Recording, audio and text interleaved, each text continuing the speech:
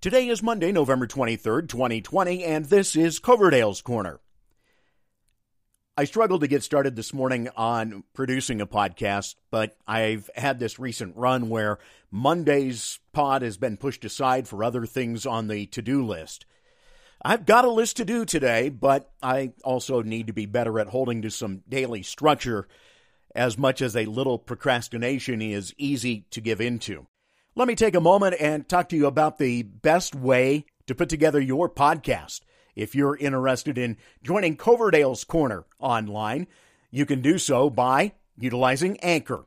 It's free with creation tools that allow you to record and edit right from your phone or computer, and they're outstanding in their distribution. Spotify, Apple Podcasts, many more, just by utilizing Anchor as your home base. Download the free Anchor app or go to anchor.fm to get started.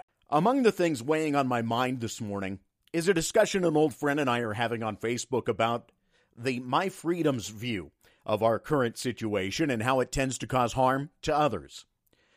What we're seeing right now is a serious split between those who are attempting to craft restrictions while attempting to cause as little harm as possible in other areas, such as to businesses, their employees, and our economy.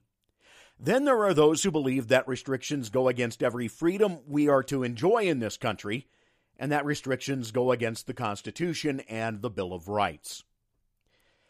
In my experience, the latter are people who, while supposedly not caring what their neighbors do with much of their lives, are more interested in their own self-interest above and beyond everything else. A number of episodes back when I talked about my frustrations with where my life and career are at right now, I noted that one of the conversation topics over the years for Monica and I has been that the American dream that we've been sold on doesn't truly exist. One of the key tenets of that is self-reliance, the old pull yourself up by your bootstraps. There's a view that it's upon ourselves to do everything, that it will all work to our advantage, and that nothing, no regulations, no restrictions, no concern for your neighbors should get in your way. So I've started posting the reminder on social media that life isn't an individual fight. And I was reminded by so many after that pod that we all have our issues where we need help and support. People were quick to send messages of support and recognition of their own situations. But there are many who feel that it is all about their perceived rights and to hell with everyone else. Unfortunately, many of them are the loudest people currently. They've got the megaphones, and all anyone has to witness is seeing how many were lined up to fly or pick up luggage at Sky Harbor Airport this weekend in Phoenix to understand how that view is pushing many to just do their own thing in defiance of what should be common sense with the climbing case numbers and hospitalizations. On a larger scale, this is why we fight over the future of healthcare in our country.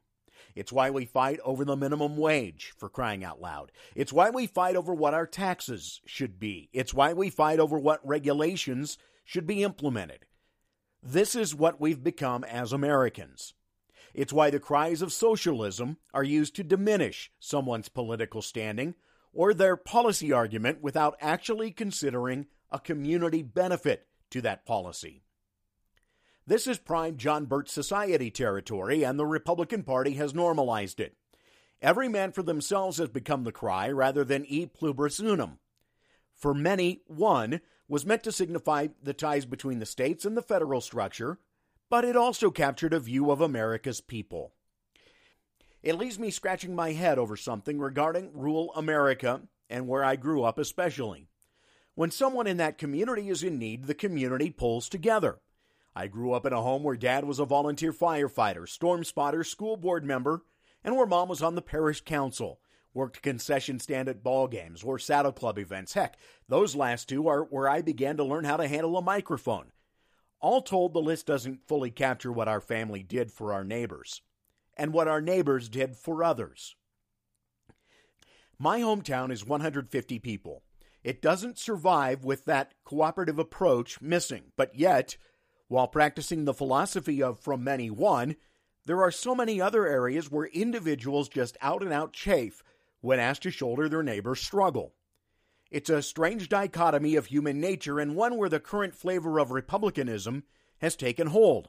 And that's before even getting into church communities where prosperity theology has overtaken some of the most basic teachings from the Bible.